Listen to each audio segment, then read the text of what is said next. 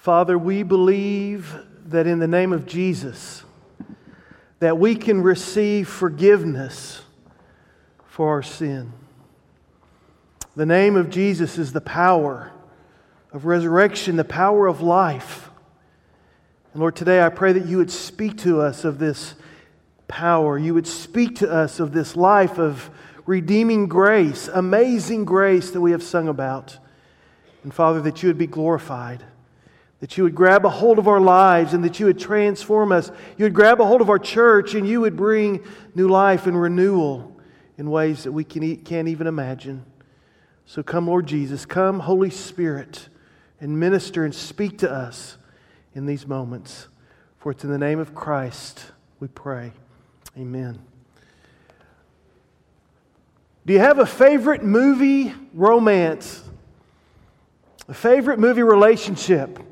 Well, how about Forrest and Jenny? Remember the story of Forrest and Jenny? Forrest was a simple man, but as he would tell us, Jenny, I may be a simple man, but I know what love is, right? And Forrest loved Jenny. Ever since they were school-age friends and neighbors, he had this crush on her and loved her all through his life. And we know that Forrest had challenges with life. He was, like I said, a simple boy and a simple man. But his mom loved him dearly. And his mom assured Forrest that he could do and become whatever he wanted to. And of course, the charming part of this movie is that everything that Forrest did turned out to be gold. He was told to run, right, when trouble comes. And by running, he would just run right into the next great thing of life. But his heart was always committed and devoted to Jenny. Jenny, on the other hand, her home life was the opposite of Forrest's. We discover as we go through the movie that in Jenny's home life there was a tough relationship with her father, apparently abusive to her in many different ways. And so as she grew up, she began to seek acceptance and a blessing. Began to pursue that through drugs and alcohol to numb the pain of life and then to begin to pursue acceptance in all the different ways that she could and that the world would offer. And one of the powerful moments in that story is when she comes home after a long period of being away, and her and Forrest had kind of gone their ways, and Forrest had experienced all the successes of life, and Jenny all the struggles and hurts and pains of life, and they came back together. And Forrest said, well, she just slept. She was exhausted. She was tired. She was broken. And one afternoon, they're out on a walk, and they come across her old homestead, and the old abandoned house was there, and you could just watch as all the abuse, all the hatred that she felt, that she'd stuffed down for years, began to well up and began to erupt out of her emotions, out of her body, and she physically began to throw her shoes at the house, and then any rock that she could find, she would pick up and she would throw at the house in anger and hatred, and releasing all of that, breaking windows, until finally she just collapsed in that anger and that emotion of the moment. And as Forrest came over beside her, he simply said, sometimes there's just not enough rocks. Have you been there? Have you been there where the hurt against you has been so great? Maybe you've stuffed it down for years, or maybe the experience has been so great of pain and of hurt and of brokenness that you didn't know what to do. And so what you did was you just started throwing rocks. And you discover in that process that there's never enough rocks to throw, because the hurt is always there.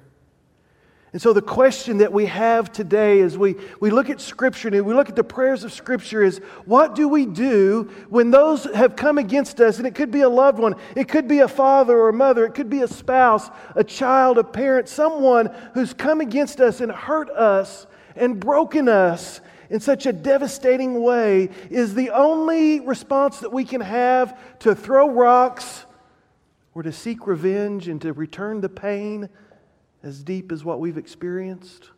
Or is there something else? Is there a different response? Is there another way to approach those and to experience life with those that have hurt us in a different way? And today we consider the life of Christ and the life of Stephen, and we begin to understand that there's a different way, there's a radical way, there's a revolutionary way that we can come and react and relate to those who have brought hurt and pain, those who have sinned against us. And that is through the grace of forgiveness. This morning we want to look again at the story of Jesus and of Stephen. And it's interesting that those two stories are told, the story of Jesus in the Gospels, but particularly today in the story of the Gospel of Luke, and the story of Stephen in the book of Acts. And if we'll step back and know our Bible history, remember our Bible history a little bit, we know that Luke wrote both the Gospel of Luke and the book of Acts. The Gospel of Luke focusing on what we might call the life and the works of the Son of God, of Jesus, and the book of Acts focusing on the life and work of the Spirit of God through the birth of the early church. And we've already discovered over the last 3 weeks how Luke is calling us to be a people of prayer. 2 weeks ago, we looked at the prayer asking God for mercy. And we looked at the sinner as he was praying towards God, and all he could do was pray, God, have mercy on me. And last week we looked at that prayer that Luke would have us to utter as Jesus was in the Garden of Gethsemane, and as he cried out to the Father, Father, not my will, but thine be done. And today we see Jesus on the cross asking not for vengeance, not for the wrath of God to pour down on those who had sinned against Him, but rather Jesus crying out for forgiveness. And then we move into the book of Acts. And in a moment we'll see the story of Stephen and how Stephen was one of those first early converts and members of the early church, was filled, the Scripture tells us, with the Spirit of God and with wisdom and grace, was ordained as one of the first deacons of the early church. We find him on trial for sharing and believing that Jesus was the Messiah, and being found guilty of that blasphemy and put to death. And even in that process, Stephen crying out for the forgiveness and grace towards those who were sinning against him. If you would, we'll focus on the Jesus story first. In Luke chapter 23, verse 24, Jesus' prayer of forgiveness is simple. Father, forgive them. Jesus on the cross, His body being broken, His body having been whipped and beaten and scourged, His body having been pierced with nails, hanging on a cross, His emotions having suffered the same kind of injustices as friends, as His disciples had betrayed Him and denied Him and run from Him and abandoned Him in His greatest moment of need. Jesus, the crowd a few days earlier, hailing Him, welcoming Him, cheering Him as the Messiah. And on that day, jeering Him, ridiculing Him, mocking Him, spitting upon Him. And Jesus there on the cross, Father, forgive them. Forgive them, for they don't know what they're doing. The pronoun there, them, it doesn't really have a clear antecedent. So the question we have to ask is, who's the them that Jesus is asking forgiveness for? Could it be the soldiers?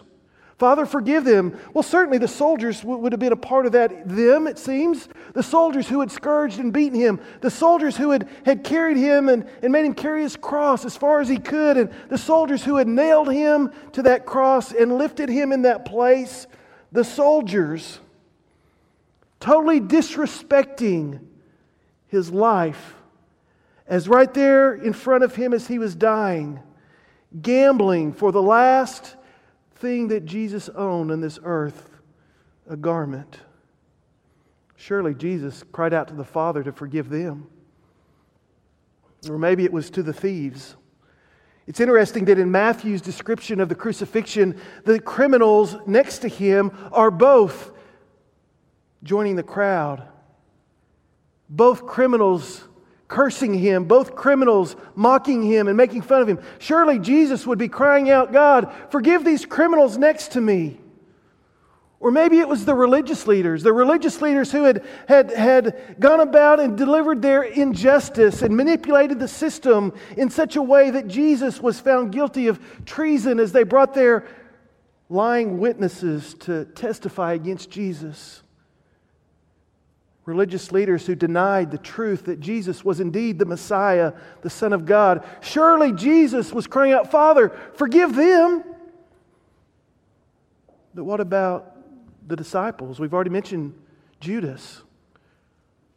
What about Peter? I'll never deny you, Lord. What about Peter? What about the disciples that scattered? Surely Jesus cried out, Father, forgive them. But doesn't it seem that the further and further we get from the cross, that when Jesus cries out, Father, forgive them, that maybe He was talking about us. Maybe you and I. Father, forgive us. Father, forgive them. They don't know what they're doing. Jesus could have called down justice. He could have called down God's wrath, but instead He offered a prayer of forgiveness to all those who had come against Him, to all those who had sinned against Him and His Father. Turn with me, if you would, to Acts chapter 7. We'll look a little bit more closely at the story of Stephen. Again, Stephen, a disciple that was full of grace and truth and wisdom, and it was testifying on behalf of Jesus and sharing the gospel. And those religious leaders, those same religious leaders who had put Jesus to death, are now hot on the trail of Stephen. And in that trial, we'll pick it up in verse 51. Stephen has some harsh words, some direct words that I'm sure helped stoke the fire a little bit. So listen, he says, you men are stiff-necked and uncircumcised in heart and ears, and you're always resisting the Holy Spirit. You're doing just as your fathers did. Which one of the prophets did your fathers not persecute? They killed those who had previously announced the coming of the righteous one, whose betrayers and murderers you have now become. Not only did your fathers persecute the prophets, you are following in their footsteps because you killed the Messiah, the righteous one. Verse 54. Now when they heard this, they were cut to the quick and they began gnashing their teeth at him.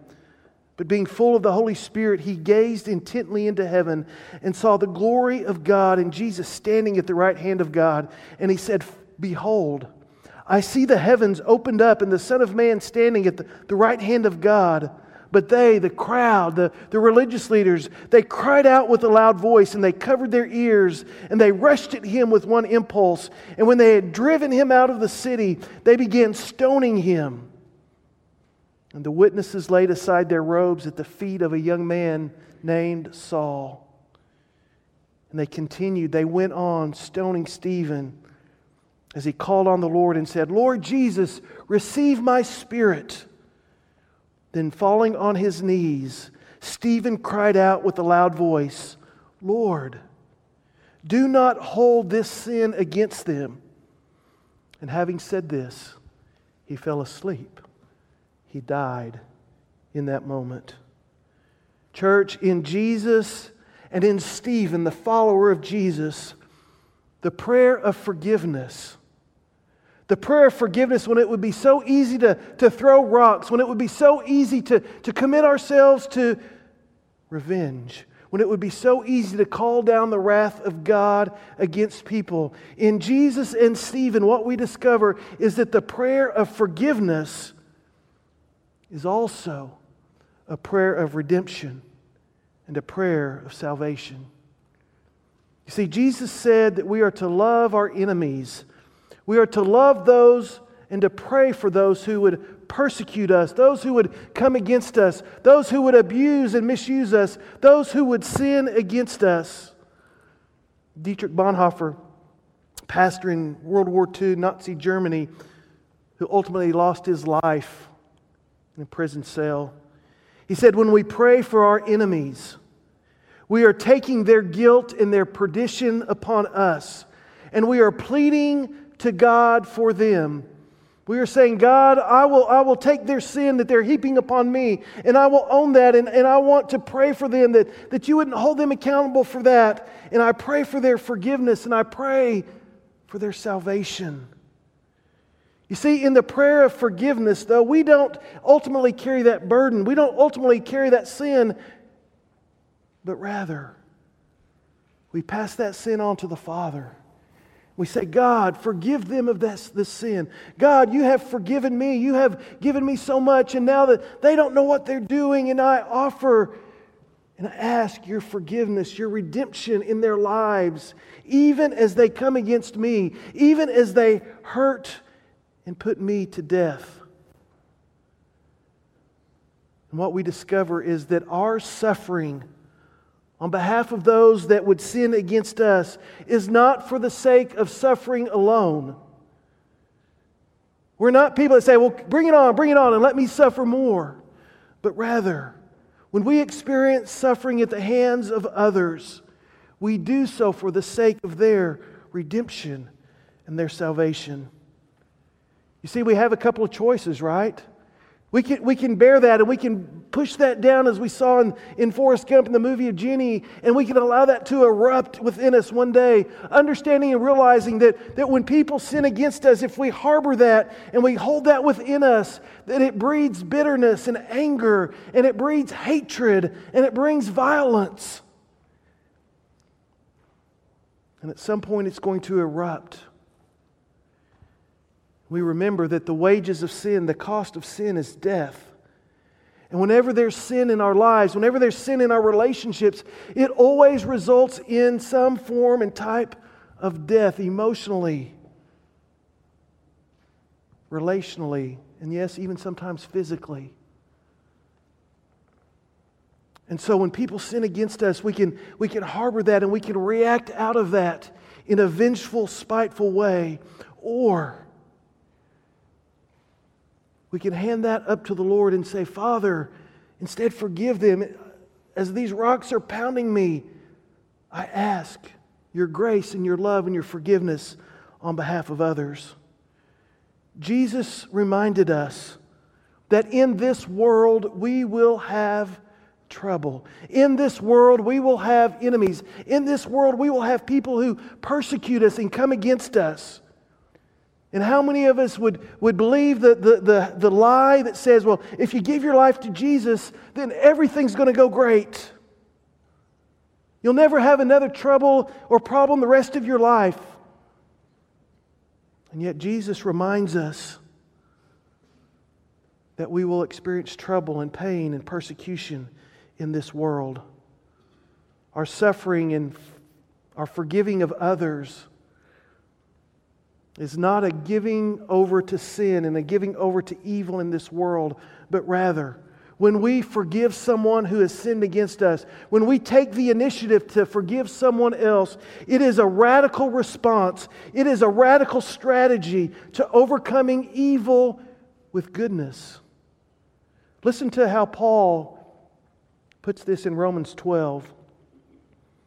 He says, persevering in tribulation, be devoted to prayer. He says, bless those who persecute you, bless and do not curse. Never pay back evil for evil to anyone. Never take your own revenge. Do not be overcome by evil, but overcome evil with good. Some of you are World War II historians and buffs, and of course one of the great tragedies and horrific things of World War II was the Nazi concentration camps.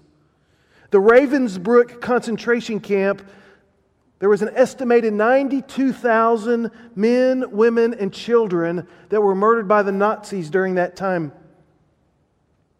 There's the story of a note on a wrapper.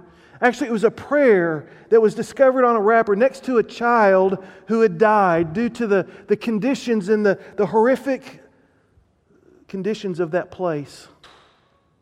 And it picks up on this theme. Imagine this being the prayer of a people who are being victimized, who are being murdered daily and constantly. Listen to the prayer that drew strength and courage for these people. O Lord, remember not only the men and women of goodwill, but also those of ill will.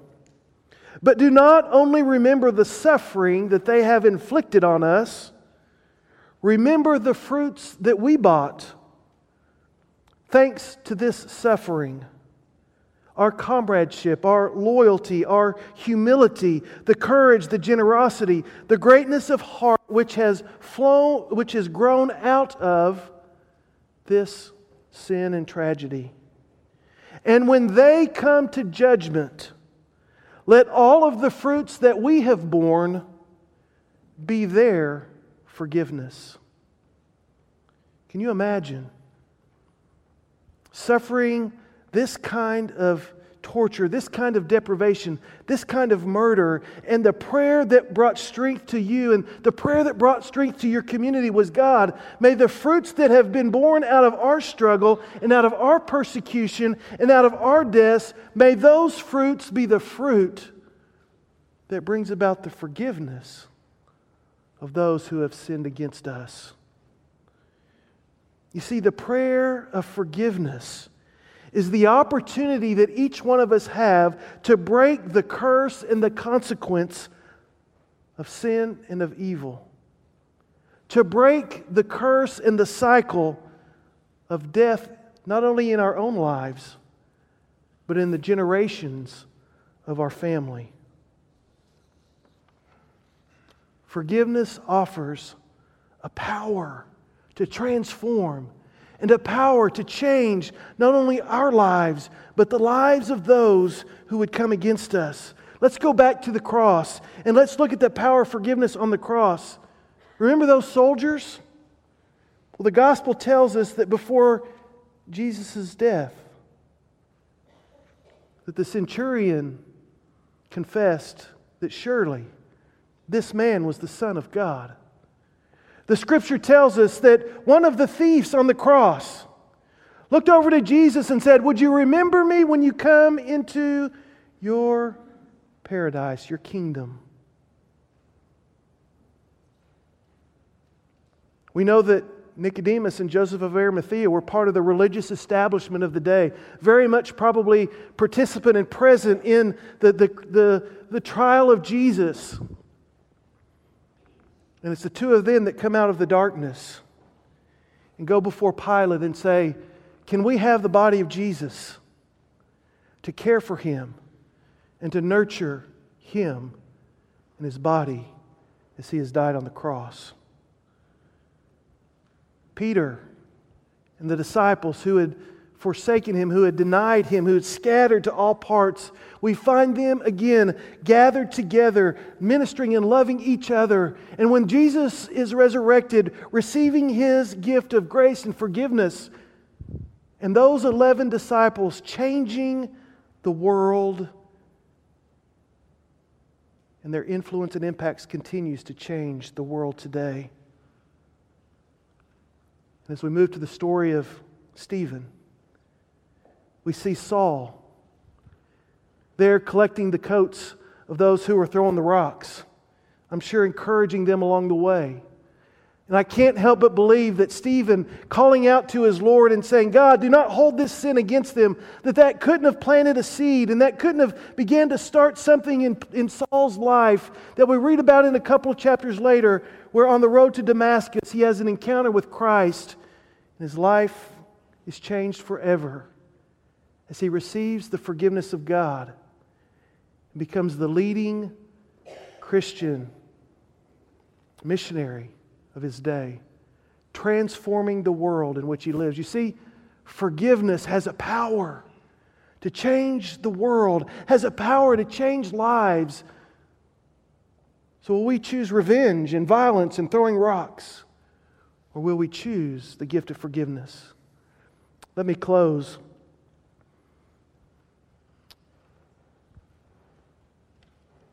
with a reference to a book that some of you may be familiar with, a book by Henry Nouwen called The Wounded Healer. Nouwen writes this passage to priests, to ministers, and what he begins to say is that really we can only be effective in ministering to others when we acknowledge and recognize our own woundedness. And when we recognize our own woundedness, our own sinfulness, our own brokenness, and we experience the redemption of Christ, that we can begin then to be a part of the healing of others. Thus, the wounded healer. And it's true for not just ministers, it's true for all of us. It's true for all that call the name of Christ, that we must first understand and embrace and own and identify our own woundedness, our own brokenness, the hurt and the pain that we've experienced against others, the hurt and the pain that we've experienced towards ourselves. And then he goes on and kind of develops this other idea too of the healing wounded. In recognizing and acknowledging our own woundedness, that we are being healed, that we are always in the process of being healed. And therefore we are the healing wounded. We are wounded, but we are always in the process of being healed. Healing begins with forgiveness. Healing begins with the acknowledgement and the understanding that I have been hurt, that I have been broken, that you have sinned against me. And yet instead of wishing death back to you, instead of wishing revenge upon you, instead of throwing rocks at you, I'm going to offer grace. I'm going to offer forgiveness.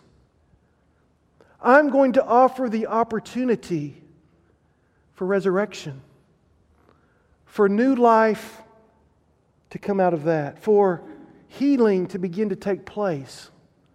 But it can only happen when we acknowledge and begin with our own woundedness. You've all been there before. Someone would come and say, "Hey, would you forgive me?" And your response would be, "Oh, don't worry about it. It was nothing." That's not forgiveness, is it? Because forgiveness acknowledges that I've been wounded, that I've been hurt, that you have sinned against me, and that sin has caused some kind of death in my heart and in my soul and in my mind and in my relationships. And so when you come to seek forgiveness, I've got to acknowledge that first. And then to say, instead of death, I offer grace in return. I offer forgiveness in return. For we're all wounded healers. The offender also has a role as well. The offender, in saying, "Would you forgive me?" has to acknowledge that they've hurt the other person, that they've caused real pain and brokenness in the life of someone else. They have to come and say, "You know what? I have sinned against you, and I'm sorry about that, and I am broken and wounded that I have hurt you." And so the offender must acknowledge and admit their guilt and their sin. They must recognize the hurt and the pain they've caused in someone else. And then they must begin to make amends where they can. And then they must move forward in an act of repentance. You see, forgiveness, and listen to this carefully, forgiveness is not permission for other people to hurt you and sin against you.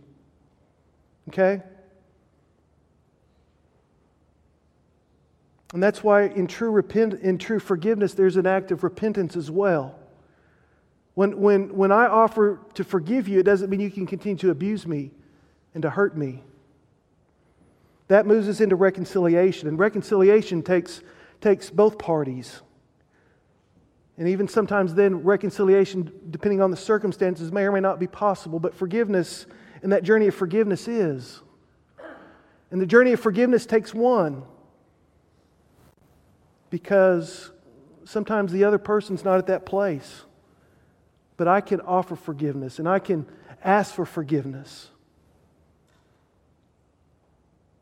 It's amazing the number of people who harbor bitterness and anger towards someone else that's totally clueless that you're harboring something against them. And it's destroying you and it's tearing you down. And they're living life carefree because they're totally unaware. And what it means and what it takes is that we've got to confess, we've got to share, we've got to offer that gift of forgiveness. Because if we don't, it'll tear us apart and it'll tear us down. So this morning, as we consider the prayers of Scripture, as we consider these prayers in the Gospel of Luke, we're reminded to offer the prayer as Jesus did, as Stephen did, Father, forgive them. Maybe the first prayer that we need to offer is the Father, forgive me.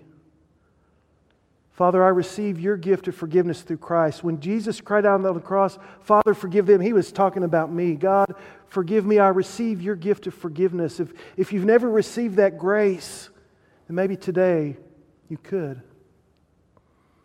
And once we receive that grace, it's an invitation for us to be a wounded healer and to begin the life journey of offering grace and forgiveness to those who come against us. Let's pray.